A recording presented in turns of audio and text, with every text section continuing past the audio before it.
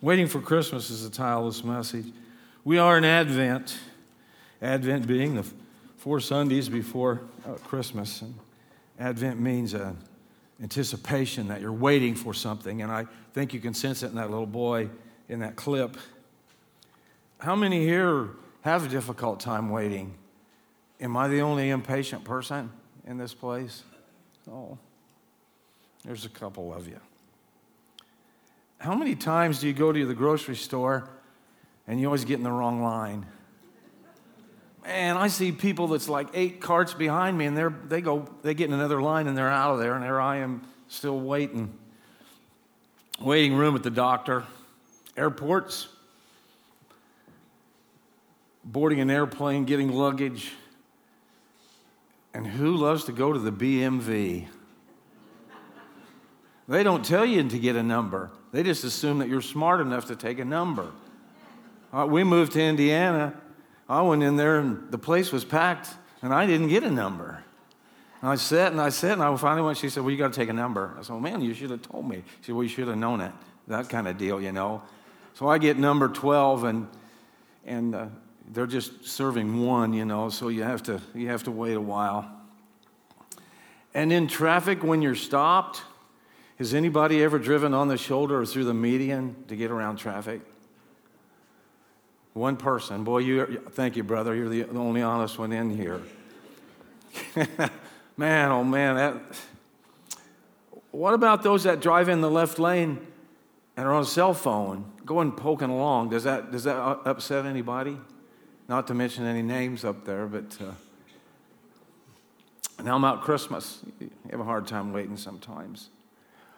Like I said before, I don't like to wait. I like to open them up, but Steve makes us wait till Christmas morning, which is kind of difficult for me sometimes. And especially as this little boy in that clip had those presents under that tree, to wait and walk by those. And has anybody ever picked a box up and shook it? Or snooped through the house where something's hidden? I know Trudy's done that before, Ray. I don't know if you realize that or not, but if you buy something for her, you better take it to work with you. Put it in your car or something, because she's going to find it. We think about Christmas and kids writing letters to Santa about what's on their list and stuff, and usually they're pretty humorous, actually. Here's just a few for some kids that actual letters. Dear Santa, when you come to my house, there'll be cookies for you, but if you're real hungry, you can use our phone and order a pizza to go. Dear Santa, I want a puppy. I want a playhouse. Thank you. I've been good most of the time, but sometimes I get wild. I think that was Grant. Grant wrote that maybe when he was a kid. Dear Santa, here's from a 4-year-old. I'll take anything because I haven't been that good. Dear Santa, please give me a doll this year. I would like her to eat, walk, do my homework, and help me clean my room. Thank you, Jenny. Yeah, who wouldn't want a doll like that? Dear Santa, thanks for the race car last year. Can I have another one? Only this time one that's faster than my best friend's race car, Ricky.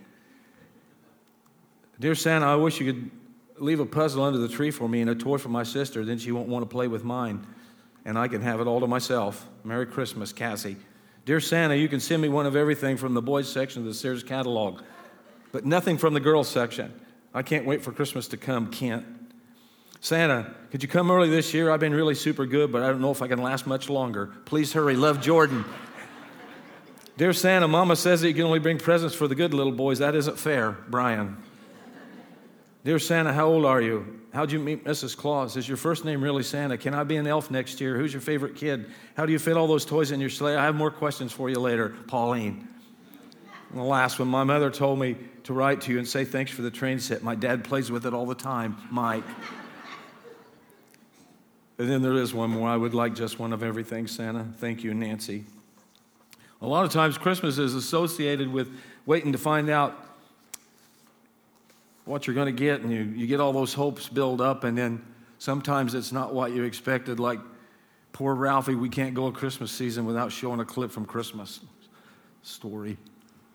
Let's watch. Ralphie, what did Aunt Clara give you? Show everybody. When you're sleeping, he knows when you're away. I don't want to. Ralphie, show everybody what Aunt Clara gave you. Aunt Clara had for years labored under the delusion that I was not only perpetually 4 years old, but also a girl. She just always gives you the nicest things, Ralphie. Oh, my. Oh, isn't that sweet? Ralph, go upstairs and try it on. I don't want to. Go upstairs right now and try on that present. She went to all that trouble to make it. Now, go on.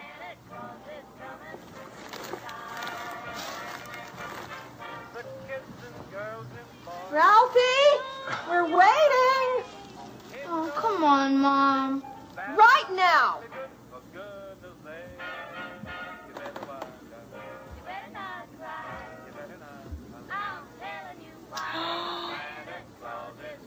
Immediately, my feet began to sweat as those two fluffy little bunnies with the blue button eyes stared sappily up at me. Come down here so I can see you better. I just hoped that Flick would never spot him, as the word of this humiliation could easily make Warren G. Harding School a veritable hell. Oh, isn't that cute? That is the most precious thing I've ever seen in my life. He looks like a deranged Easter bunny. Does not. He does, too. He looks like a pink nightmare. Are you happy wearing that? Do you want to take it off? Look, kid, tell the kid to take it off. All right, you'll only wear it when Aunt Clara visits. Go on and take it off. Take it off! Well, everybody probably in here has seen that. You know what he wants. He wants a genuine Red Ryder BB gun. And he does get it, but then comes the infamous words, which are? Exactly. Everybody knows that, don't they? He didn't shoot his eye out, but he busted his glasses, and we remember that story, on that. But the question comes down, we that are older, has Christmas lost its meaning? It's like that little boy in that clip. There was some magic in there. He was waiting, he was anticipating, but as we get older, or maybe not so old, does it kind of lose its luster? Do you wait for anything at Christmas? Let me ask you some questions. What are you waiting for this Christmas? Are you longing for anything? Is there something in your heart that's not been fulfilled? Maybe you expect on receiving something or looking forward. In the gospel, we come across two characters who make their appearance in the final acts of the Christmas drama. One is a man named Simeon, and the other is a woman named Anna. They don't appear in any of the nativity scenes or in too many Christmas cards, but they are significant players in the first Christmas pageant. Both of these individuals were waiting for something. Actually, they were waiting for someone. Actually, they really bring the meaning of Advent to light because they were in anticipation. Luke uses a Greek word of anticipation that identifies them as waiting with expectations for the coming of the Messiah or Savior. Literally means they were alert to his appearance and ready to welcome him. We see this word in Luke 2:25 in reference to Simeon when we read that he was waiting, and in 2:28 to describe a woman named Anna who was looking forward to. Simeon was waiting for comfort. There was a lot of misery in Israel at that time. We're introduced to Simeon in Luke 2:25. Now there was a man named Simeon who lived in Jerusalem. He was a righteous man and very devout. He was filled with the Holy Spirit, and he eagerly expected the Messiah to come and rescue Israel. Simeon was righteous before people, and he was devout in his relationship with God. But like I said, things weren't real good in Israel at that time. They hadn't heard from God for 400 years. That's hard for us to wrap our minds around. We sense God every day, hopefully. I hope you're a follower of Christ and the Holy Spirit comes to you and you sense his presence every day. They hadn't heard from God for 400 years. And then God shows up. And we read in the scripture that it was in the fullness of time. It was in the fullness of God's time, actually. Israel had lost their political independence. They were under the boot heel of Rome and a puppet king by the name of Herod who was crafty and cruel. And people was wondering, is he ever going to show up? Here we have all these promises for the prophet, but still no Jesus. When's he going to hit the scene? Verse 26 shows us that Simeon had good reason for his hopes and anticipation. The Holy Spirit had revealed to him that he would not die until he had seen the Lord's Messiah. Simeon's expectations focused on the comfort that Christ would bring. This was one of the titles of Messiah that the Jews would say to one another, that the Messiah will come and he will be the comforter. It's like the song, O come, Emmanuel. We was talking about that song, Emmanuel. Come and ransom captive Israel. And they were captive in a lot of different ways. They were captive in their sin, and they were captive under Roman rule. It strikes me that the desire to be comforted is a universal human need. I think we're all honest. There's times we all struggle with loneliness or emptiness or insecurity and even desperation. In fact, Christmas is a tough time of the year. I think as far as suicides and attempted suicides go, there's probably more during Advent than there is any other time of the year. Verse 27 says, that day the Spirit led him to the temple. So when Mary and Joseph came to present the baby Jesus to the Lord as the law required, the Holy Spirit prompted Simeon to go to the temple, just the right time of day where Joseph and Mary would be there, and that he would see Jesus, who was about 6 weeks old. He knew God's promise had been kept. Here was Emmanuel, God with us, and my favorite description of Christ is God with skin on. To make everything right, to provide significance by his presence, and to eliminate rejection, fear, and loneliness. Verse 28 through 32 says, Simeon was there. He took the child in his arms and praised God, saying, Lord, now I can die in peace, as you promised me. I have seen the Savior you have given to all people. He is a light to reveal God to the nations, and he is the glory of your people, Israel. Verse 28 of Luke 2, that he reached down and took Jesus out of Mary's arms and began to praise God. That might have been a little frightening for him. Kristen, if some strange old guy comes up and jerks that baby out of your arms, that might be a little funny. But evidently, Simeon didn't look too dangerous. He broke out in praise, and I'm sure that at that time, and we'll talk about that in a minute, but for Mary and Joseph, that he took that baby out, and I'm sure I like the concept of him holding up to God, and he said these great things about the Christ. But Simeon had come to grips with a thing that a lot of people in our world need to finally grasp, that the only hope for mankind had finally arrived. And here he was in the form of this helpless baby, actually. Anna was waiting for something different. It says that she dedicated herself to fasting and prayer in the temple. In fact, the Bible says that she never left the temple, but worshiped day and night. She was in the church constantly. She was looking forward to the same person as Simeon, but a different orientation. Anna was looking for redemption for the nation Israel. She was looking for forgiveness for them, that someone would take their sins from them. And I suppose that I don't know this for sure, that during that 400 years, they probably still took animals to the temple. They still did their sacrifice, but there was something missing. Verse 36 through 38. Anna, a prophet, was also there in the temple. She was the daughter of Phanuel of the tribe of Asher and was very old. She was a widow, for her husband had died when they had been married only 7 years. She was now 84 years old. She never left the temple, but stayed there day and night, worshiping God with fasting and prayer. She came along when Simeon was talking with Mary and Joseph, and she began praising God. She talked about Jesus to everyone who had been waiting for the promised king to come and deliver Jerusalem. The word redemption is related to the idea of captivity.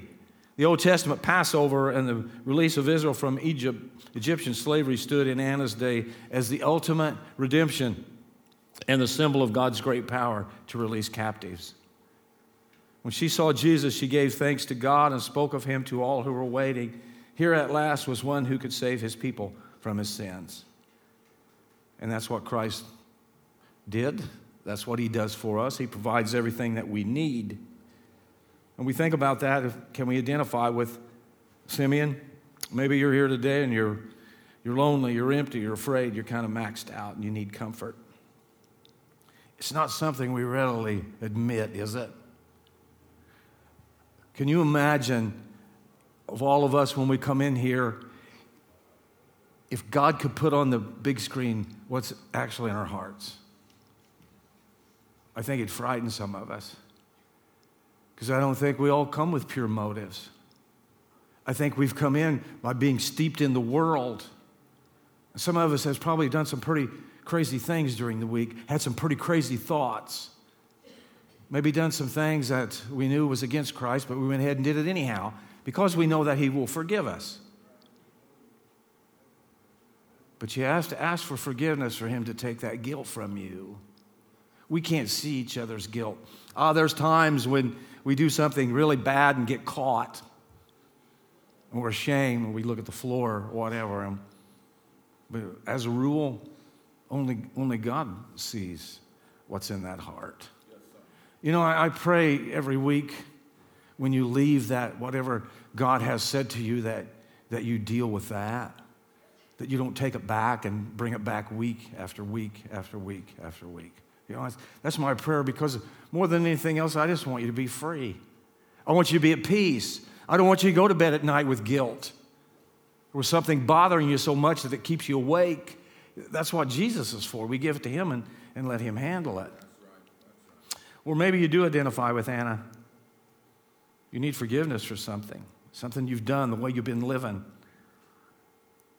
It's an amazing thing to me that we can just go to Jesus, and regardless of what we've done, Lord, forgive me, and he wipes it off the slate. It's not like us. He doesn't keep bringing it up over and over and over like some of us do, especially spouses. Do you remember the time? We've talked about that a lot, maybe. Here's some action steps that we can grasp from this passage. It'll help us experience God's comfort and forgiveness this whole Advent Christmas season. One, we need to become a marveler. There should be times in our life with what Christ does that we marvel at it, that it gives us a sense of awe, and we just can't hardly grasp it. When Joseph and Mary tried to process everything that was happening, verse 33 says that they marveled at what was said about Jesus. According to the dictionary, to become a marveler is to be filled with wonder, astonishment, and surprise. Verse 33 says, Joseph and Mary were amazed at what was being said about Jesus. Will you be a marveler this season, or will you be caught up in the busyness and stress of the season, which sometimes can just take you almost to the limit? Or has Christmas become too predictable, and like I said, you just kind of lose that?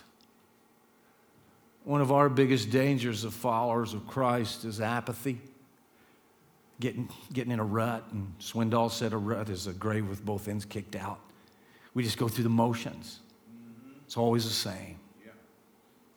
But we're in the boat with Christ, and we're sailing along on a peaceful lake. Boy, there's got to be times when the Holy Spirit touches our heart, and we just marvel at God and what he's done. Second thing, we need to become a mover. Take a look at verse 27. Moved by the Spirit, he went into the temple courts. Now drop down to verse 38. Coming up to them at the very moment, she gave thanks to God. Both Simeon and Anna were movers. When the Holy Spirit prompted them to move, they didn't sit still. What would have happened if they hadn't moved? Actually, every one of these Christmas characters responded to the Spirit's leading, with the exception of Herod. And that hasn't changed. As God sets our daily requirements up to be the church, the Holy Spirit comes and he guides us, and he tells us what to do if we're listening. He tells us who to talk to. He tells us who to pray for. Doesn't happen to me often, but sometimes in the middle of the night, God will wake me up to pray for a specific person. I don't know why, but it does. It happens that way, and I do it. I try to be, I always say this, and it might sound crazy to you. I've not been the most holy person. I want to be, but I've been obedient. I believe God has blessed me in my ministry is because I've always done what he wanted me to do. I've been obedient, if that makes any sense to you. And that's listening, obeying, doing what the Holy Spirit asks us to do. And it's just not these Christmas characters. He comes to you every day. And so do you listen to him? That is the question. This is for everybody. It's not just for us, staff, leadership team, whatever. It's for all of you, that if you're listening, the Holy Spirit is telling you something every day of your life. And I pray that you listen, actually, and that's what happened here. Mary was ready to move when she said to the angel, "May it be to me as you have said," Luke 2:38. Joseph demonstrated that he was a mover when he woke up from his dream and did what the angel of the Lord had commanded and took Mary home to be his wife. Matthew 1:24. Things have changed so much from that day to this day. She was betrothed and they were engaged, but here she was getting big with a baby. You think about the neighbors, it's not a big deal anymore, which it should be, but those days it was just, they could take women out and stone them for stuff like that. The shepherds were movers as well when they said, let's go to Bethlehem and see this thing that has happened. Luke 2:15. They moved out of their comfort zone and found the King at Christmas. Well, God prompts you to do something, you should do it, regardless of what that is. It might be to finally come. It might be to finally bend your knee to the Christ in your heart. You realize that there are a lot of people that go to church week after week, and there's people that even tithe. It's never made that commitment. Just because their grandma or whatever was a believer, and just because they come, they think they're in. Well, that's wrong. That's faulty reasoning. That's what the devil wants you to believe. Oh yeah, be a good person, do this and that, but you don't have to pay homage to Christ. You don't ever have to come to that point. But every one of us has to get to a point where we say, Lord, I am a sinner, full-blown, outrageous sinner, and I'm lost. And I need you in my heart. Would you forgive my sins and come in? Some people's never done that. They think they're in, but I always say this with tongue-in-cheek, that I think we'll be surprised who's in heaven and who's not. People will be in heaven because they believe in Jesus Christ. It's the only way they're going to be there. And so God might be prompting you to finally make that commitment. Or surrender yourself to God. There's a lot of people that get in the boat and don't ever pick up an oar. They're not going to help row that rascal. They just want to sit in the back and eat grapes or whatever they're eating while they're riding along, That's a problem. That is a problem with the church. I think it's a problem everywhere, actually. Or maybe the Spirit wants you to get involved more in serving people. The question is, are you a mover? Do you move when the Holy Spirit talks to you? Are you willing to move? I'm stuck with what Simeon told Mary in verse 34. It must have taken her breath away. This child is destined to cause the falling and rising of many in Israel, and to be a sign that will be spoken against. It's not much of a Christmas greeting, is that? It's not Merry Christmas and Happy New Year. You can just almost see him clearing his throat and telling her that Christmas will never be merry and the New Year will never be happy until people get moving and surrender their lives to Christ. That is the point. And here's the truth. Christmas splits people into two camps.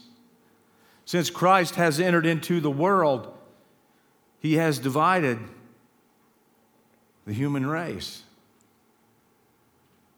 Regardless of the color of our skin, where we're born, what country we're from, there are those that believe in Jesus and those that don't. That's how the world's separated. But boy, we've changed that, haven't we? We have drawn caste systems and class lines and on and on and on and on. But according to this, from the way Jesus teaches us today, there's two classes of people, those that know him and those that don't. He has divided the race. Jesus will cause the falling and rising of many. Because of who Jesus is and what he came to do, he forces people to make a decision about him. You have to decide yes or no. There's no middle of the road. There's no gray areas in faith. We try to make them, but they're not there. The Bible uses powerful imagery. Jesus is either a rock that you build your life on. That's the sense of rising. Or he's a rock that you stumble over. That's the meaning of falling. So Jesus calls us to this moral decision based upon our willingness to move and respond. We will either rise or fall. So I ask you this morning, as you follow Christ, are you rising or falling? You're going one way or the other. I don't believe there's a neutral place. You're either with him or against him. And then the last step is become a messenger. As we work at becoming marvelers, we can't help but become movers. That leads us to the final step in this passage, become a messenger. Notice verse 38 again. She gave thanks to God and spoke about the child to all who were looking forward to the redemption of Israel. And you're probably going to be running into people this Christmas that don't know Christ, and you sense that there's something in their life that needs addressing, that there's a hole that needs filling, and God's got you in that position to help bring that about, so to speak, and to love them and to tell them what Christ has done for you. That's our biggest testimony. We all got a story, and that story is the key to a lot of people's finding Christ. But we got to have enough gumption and guts and courage to be able to tell it. Is it easy for you to tell your story? I think that's a good question to ponder. It should be. It should just come pouring out. You know, I don't know about you, but here's what Jesus did for me. And it's pretty non-threatening in a way than standing and saying, man, you're going to hell. You're going to burn in the fires of hell if you don't come to Jesus at this minute. I'd rather have somebody tell me their story of how Christ saved their marriage, how Christ saved their life, and the power that he's putting in their life right now to help them get through it.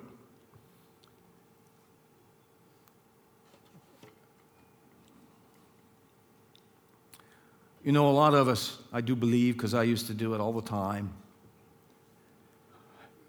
When I was sitting in a service and my pastor was preaching and the Holy Spirit got to working on me a little bit, if I didn't want to hear him, I would think about something else. I would think about what's for lunch. And I could almost close my eyes and walking in the house and smelling that roast and potatoes. Or I'd think about what I was going to do this week or whatever. You know, that's a tool of the enemy. He likes to put that stuff in your head. Because I would say that probably everybody, when we come in here, God is trying to tell us something, and we always have something we need to deal with, regardless of what it is. Yeah. But no, we like to think that everything is all right with us, and I hope it is this morning, my friends, but I don't know what God said to you. And I pray that this Advent season that you become a marveler, that you move when the Holy Spirit moves you, and you spread that message that he has.